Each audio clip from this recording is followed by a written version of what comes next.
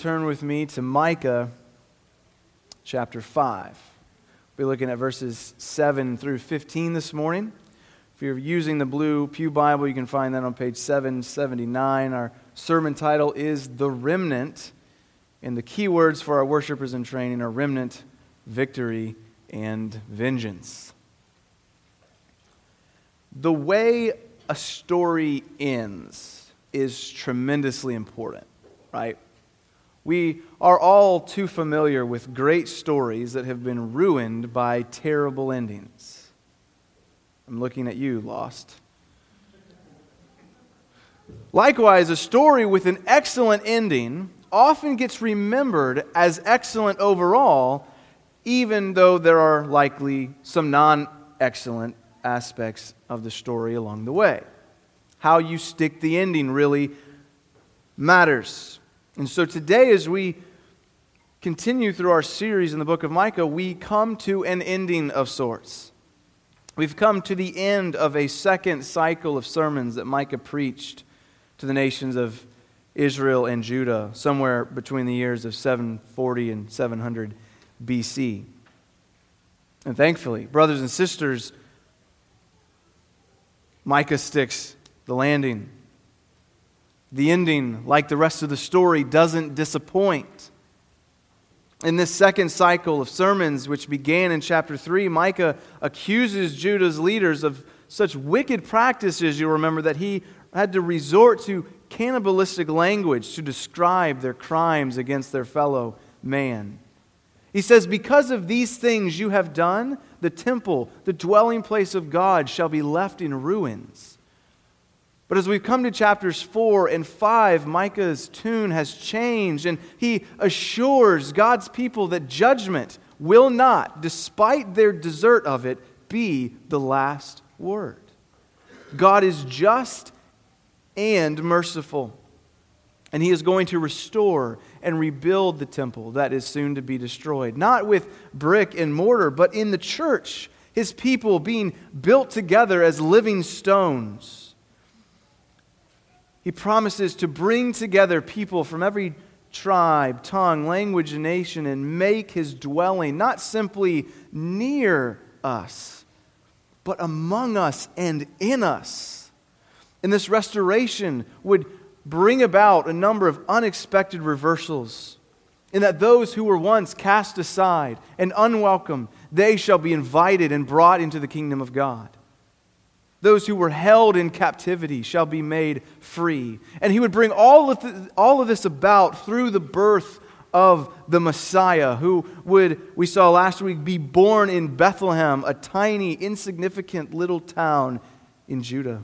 And through this Messiah, God would rule over His people and bring the brothers together who have been scattered and make them to dwell secure and provide them with faithful leaders.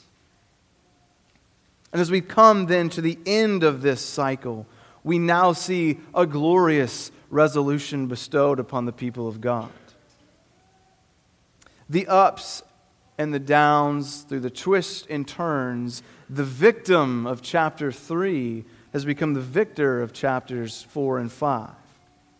So let's read these verses together, beginning in verse 7.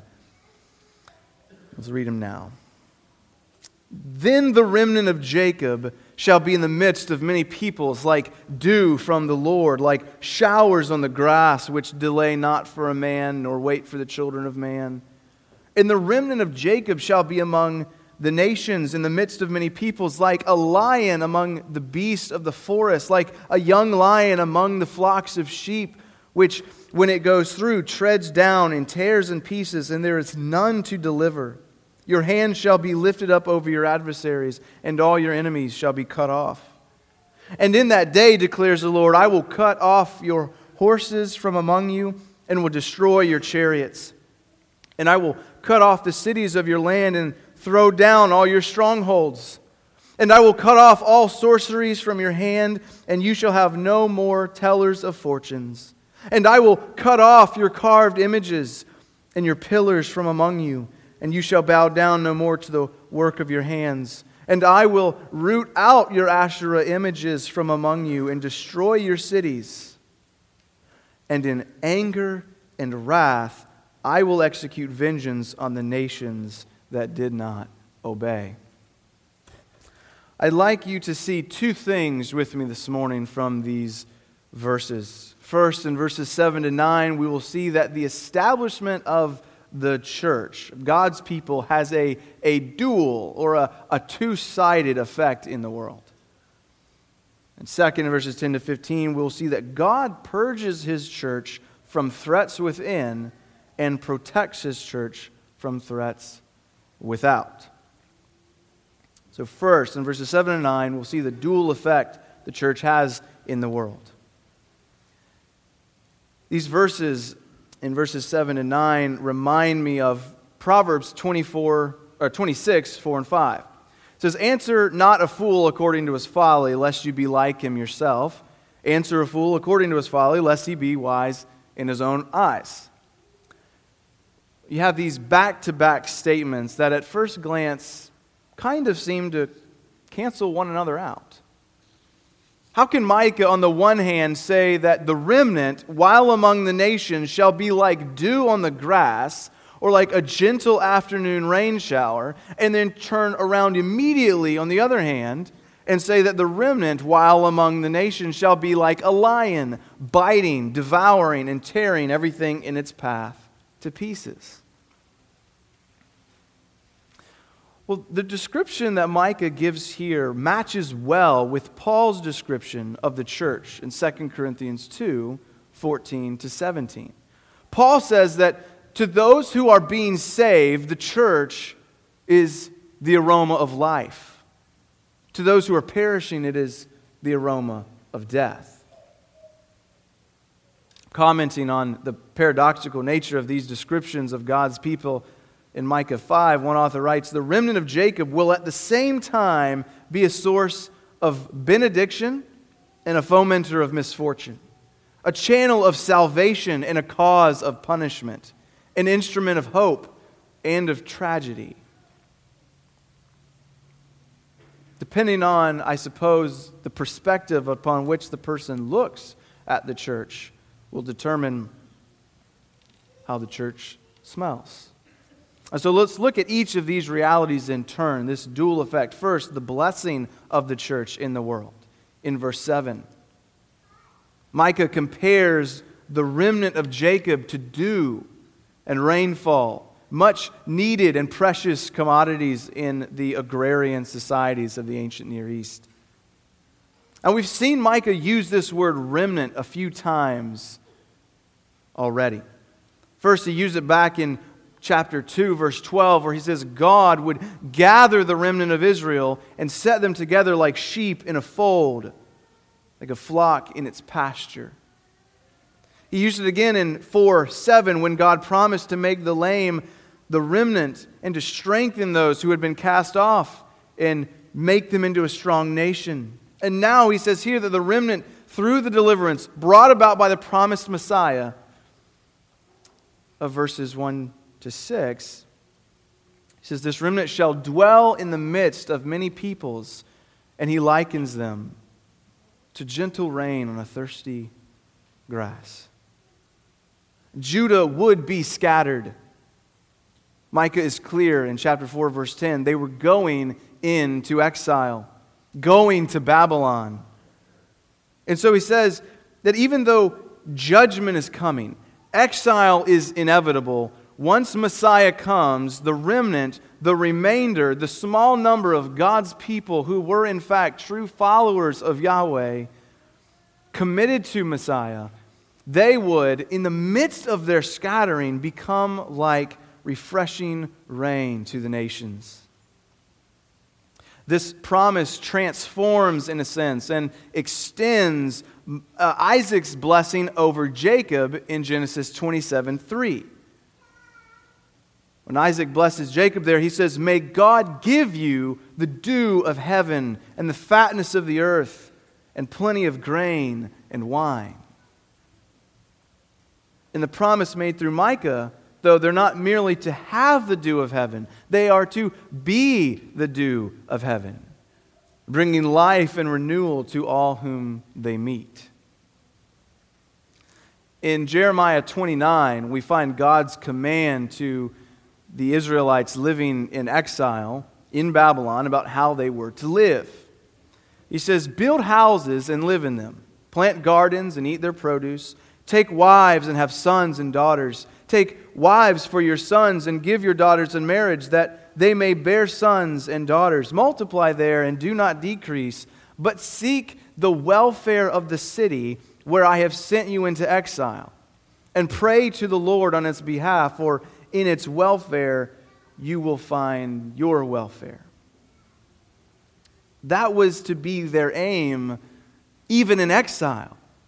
How much more hope do we have for this kind of faithful living when the promise of Micah 5:7 has come to fruition? In the coming of the Messiah, God has made His people like dew on the grass, refreshing rain showers upon a sun-scorched earth. Brothers and sisters, is that how we live? Are you refreshing rain to those who are outside the family of God? Do you live in such a way that brings honor to the name of Christ among the nations? When unbelievers see your life, do they see one who lives for himself, or do they see one who lives for another? Does your life invite people to taste and see that the Lord is good? Is your life a sweet-smelling fragrance of life to those around you?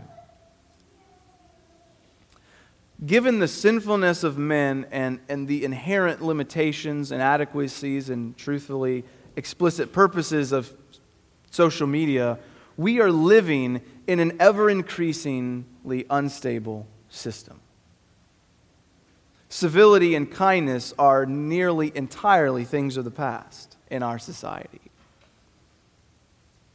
And that's true for many professing Christians in our day. Not just them out there. But is it true for us in here? We bite and devour all who don't agree with us completely. We look for the smallest things to criticize in order to demonstrate our superiority over our fellow man. What about you? Are people refreshed after an interaction with you? Or are they worn out, belittled, embarrassed, and distraught? God says that through the blessing of Christ, we should and we do bring life wherever we go. But that brings up the second effect that we see in this first observation about the church's life. Is the second effect that the people of God are also somehow an aroma of death to those who are in the world, or to some perhaps who are in the world. Here's an example of what this looks like, I think. The prophet Daniel. We see this in his life during his time in exile in Babylon. Daniel and his three friends, Hananiah, Mishael, and Azariah, or probably better known as Shadrach, Meshach, and Abednego, they were, in a sense, an aroma of life, right? If you know the story well. They lived faithfully before God, and unlike nearly every other person we meet in Scripture, except for Christ Himself, they never give us any cause for offense. There really isn't anything stated negatively about these four men. They were courageous, bold, honest, direct, humble, obedient, respectful, and God blessed and prospered them. And through them brought blessing and prosperity to those around them. And yet, how are they perceived by some of the people amongst whom they lived? If you read through the book of Daniel, in chapters 1 and 2, they don't really have any targets on their back. But chapter 3 brings great trouble. Nebuchadnezzar, the self-righteous, pompous king of Babylon, makes a giant image of gold, 90 feet tall and 9 feet wide, and he commands all the subjects of his kingdom to bow before it in worship of his own splendor whenever they heard the ceremonial music play. Certain Chaldeans took the opportunity, knowing the quality and character of these men, and they came forward maliciously, we're told, to accuse the Jews, declaring to the king that even though every other man would bow before the image, there were 3 men whom he had appointed to high positions of power within his kingdom who did not bow: Shadrach, Meshach, and Abednego. The king, of course, is filled with rage and brings the men forward and asks them if the accusation is so. They confirm its truthfulness, and he threatens to end their lives by throwing them into a fiery furnace, to which they reply, "Burn us up. Our God will save us, and even if he doesn't, be it known to you, O king, we will not bow." You likely know the rest of the story. His failed attempt to incinerate the men led to a strange outburst of praise from the pagan king to the King of Kings. Now, we're not told what happened to their accusers, but I doubt it was a pleasant experience. These 3 men had been an aroma of death to those who hated the Lord. We see a similar thing happen in Daniel's life. After the Babylonian Empire is brought down by the Medes and Persians, King Darius commands, at the suggestion of more evil men hoping to bring Daniel down to an early grave, he commands that all people in the kingdom should stop praying to anyone other than the king himself for 30 days. Well, of course, Daniel continues to pray to the King of all kings, as he had always done, and the cowardly men rat him out. And so he's thrown into the lion's den. And you likely know the rest of this story as well. The Lord shuts the lions' mouths, and Daniel is brought out of the den the next morning completely unharmed. Now, unlike his companions' accusers, we do learn what happened to Daniel's accusers. The men who plotted against him, these wicked men and their entire families, we read in Daniel 6, were thrown into the den with the lions and torn limb from limb, their bones broken before they even hit the ground. And so while we ourselves ought never to be the cause of stumbling for someone because of our arrogance, and the gospel message is one of hope and life and mercy and love, while these things are true, we must understand that those who love darkness will hate the light, will hate the message of the truth, and will hate us. The message of the cross and all who walk in its shadow reek of hardship, self-sacrifice, and submission to those who worship ease, self-satisfaction, and power. This is an undeniable reality. And so in Micah, we see that the people of God shall be perceived as a great and mortal threat to their enemies. We shall be, we're told, as a roaring lion, to be feared and hated by those who hate the light. This is, of course, like verse 7, a reference to another of the patriarch's blessings upon the people of God. Jacob, having been blessed by Isaac with the dew of heaven, turns at the end of his life to bless his sons. And in blessing Judah specifically, he says, "Your hand shall be on the neck of your enemies." Judah is a lion's cub. From the prey, my son, you have gone up. He stooped down. He crouched as a lion and a lioness. Who dares rouse him?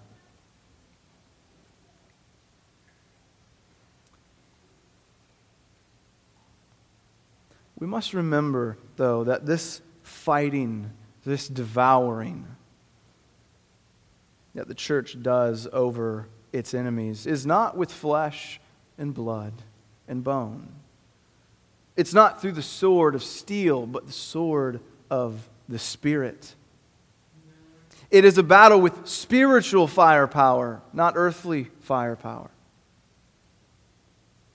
So, church, let us live faithful lives of obedience to God, trusting that to some we may be an aroma of life, praise God, a welcome invitation to find refuge from the storms of life and the peace for which they have longed their entire lives.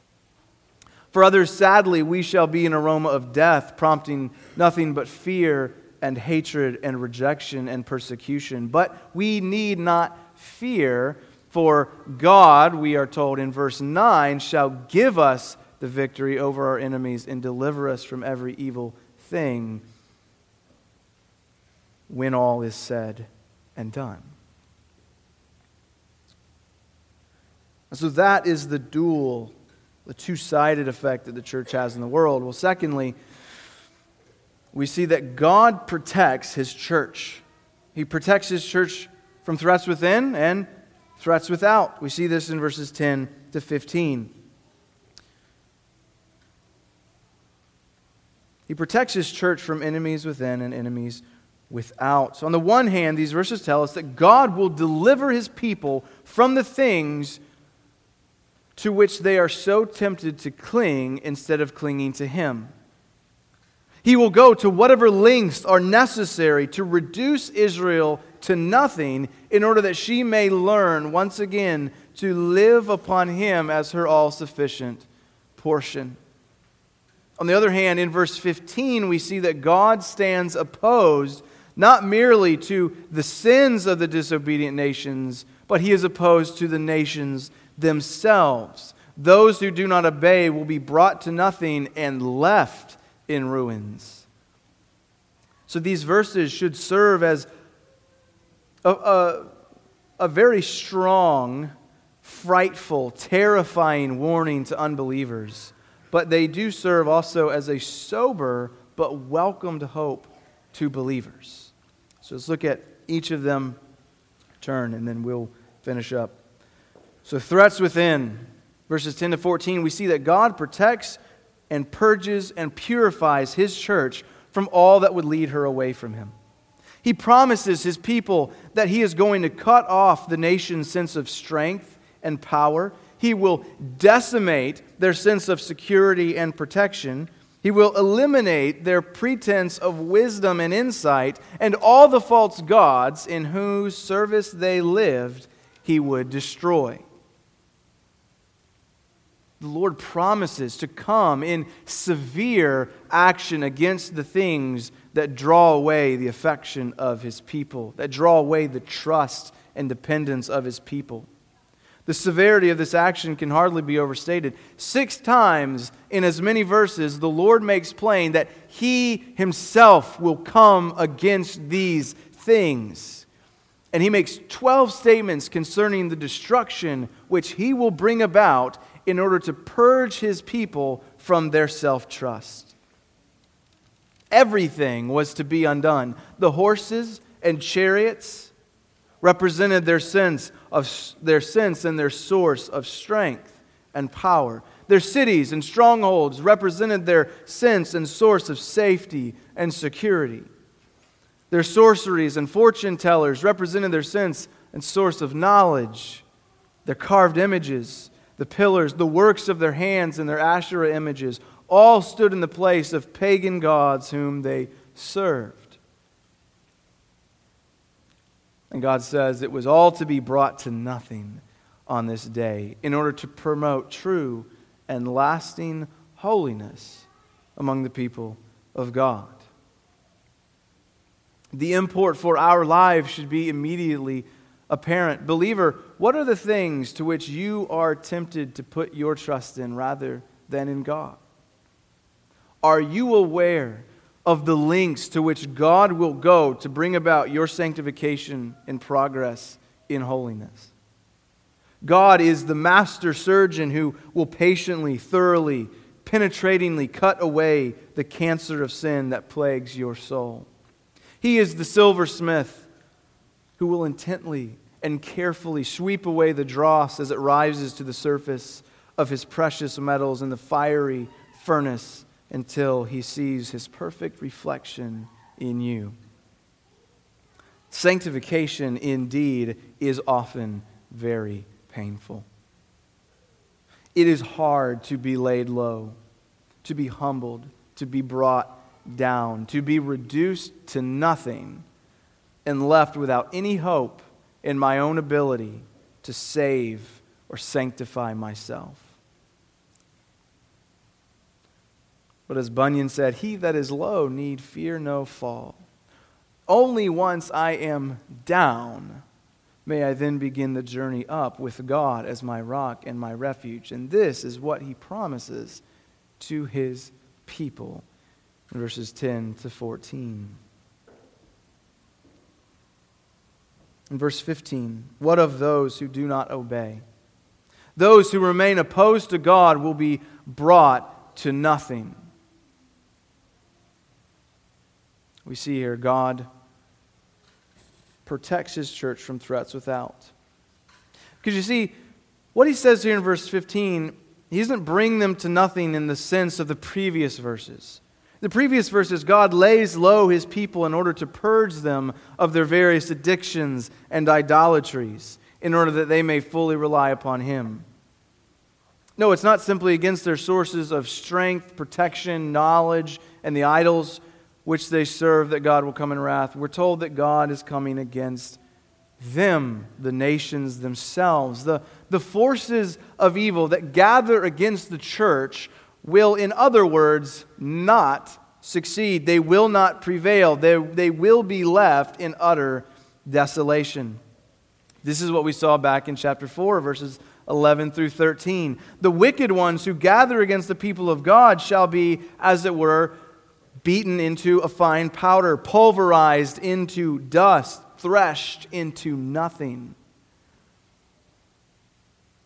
As I mentioned earlier, these verses serve as a sobering word of hope and assurance to the believer, but they ought to provide deep dread to those who will continue in rebellion against God and his bride.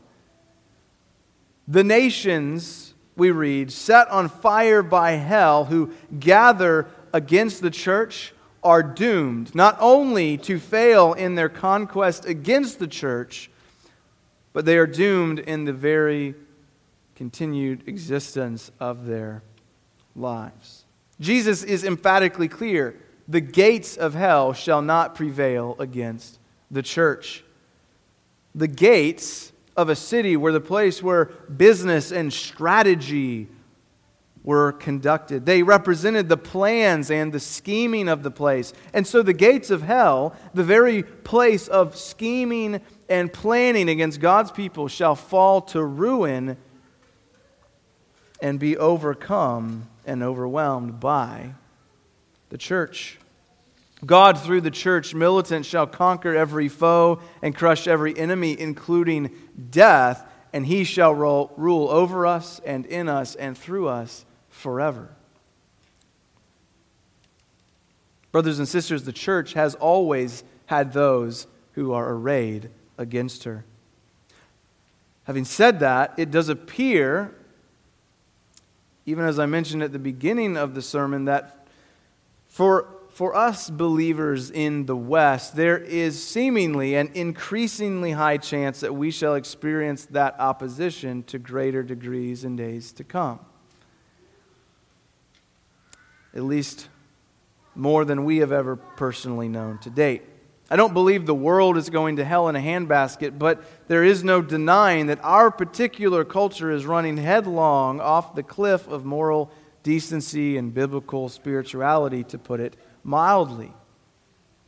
The liberal culture within academia, or the leftist culture within academia and Hollywood and the media, are sharpening their knives as they prepare to feast on the carcass of what is left of evangelical Christianity in America after decades of capitulation to hell's demands. And I have no doubt that the spiritual casualties will continue to pile up, perhaps for years to come. But perhaps we can, through the strength that God supplies, stand firm. And remember that though sorrow may last for the night, joy is coming in the morning. God does not take it lightly when He sees His beloved mistreated. There is a day coming when the fullness of the wrath of God shall be poured out upon those who mistreat God's bride. And while the judgment to come against those who refuse to repent and turn to the Lord will be unimaginable, there is yet hope, even for the most severe God haters out there or in here. For in the day of which Micah prophesies here in these verses has begun in the coming of Messiah and in the totality of His person and work. And the day begun is a day of reckoning. It is a day when we will all be brought to account. But until the final day, the final day when the fullness of all the promises of Scripture come to full light, the gospel is free, and it does go forth into all the world, and it calls to men, women, and children of every age, ethnicity, every socioeconomic status. It calls people out of every sin struggle, and it forgives sinners of all kind, including, but not limited to, cowards, murderers, the sexually immoral, sorcerers, idolaters, liars, the lawless, disobedient, ungodly, unholy, and profane, those who strike their parents, enslavers, adulterers, practicers of homosexuality, thieves, the greedy, drunkards, revilers, swindlers, those given to enmity, strife, jealousy, fits of anger, rivalries, dissensions, divisions, orgies, and all manner of unrighteousness, blasphemers, and whatever else you can name. These are the kinds of people that God saves. These are the kinds of people that God rescues out of sin. These are the kinds of people that God forgives. These are the kinds of people like us. The gospel is going out into all the world, offering life, forgiveness, transformation, and healing to all these kinds of people. People like us. The evil one and all his wicked horde are no match for the relentless march of the commander of the armies of the Lord. And so, my friends, if you do not know Jesus Christ today, would you turn to Him in faith? Would you look to Jesus right now and live? He offers you infinite mercy. Why would you choose infinite wrath? He offers you peace. Why choose war? And to my brothers and sisters in the faith, remember this, beloved. The world conspires against us. The world hates us despite the message of hope in which we live. But there is a day coming, and is now here, when God is bringing swift and just judgment down upon the heads of all who revile the people of God. God will defend with a vengeance what and who are His, and He Himself shall bring about the end of those who stand opposed to Him and His people. Would you pray with me?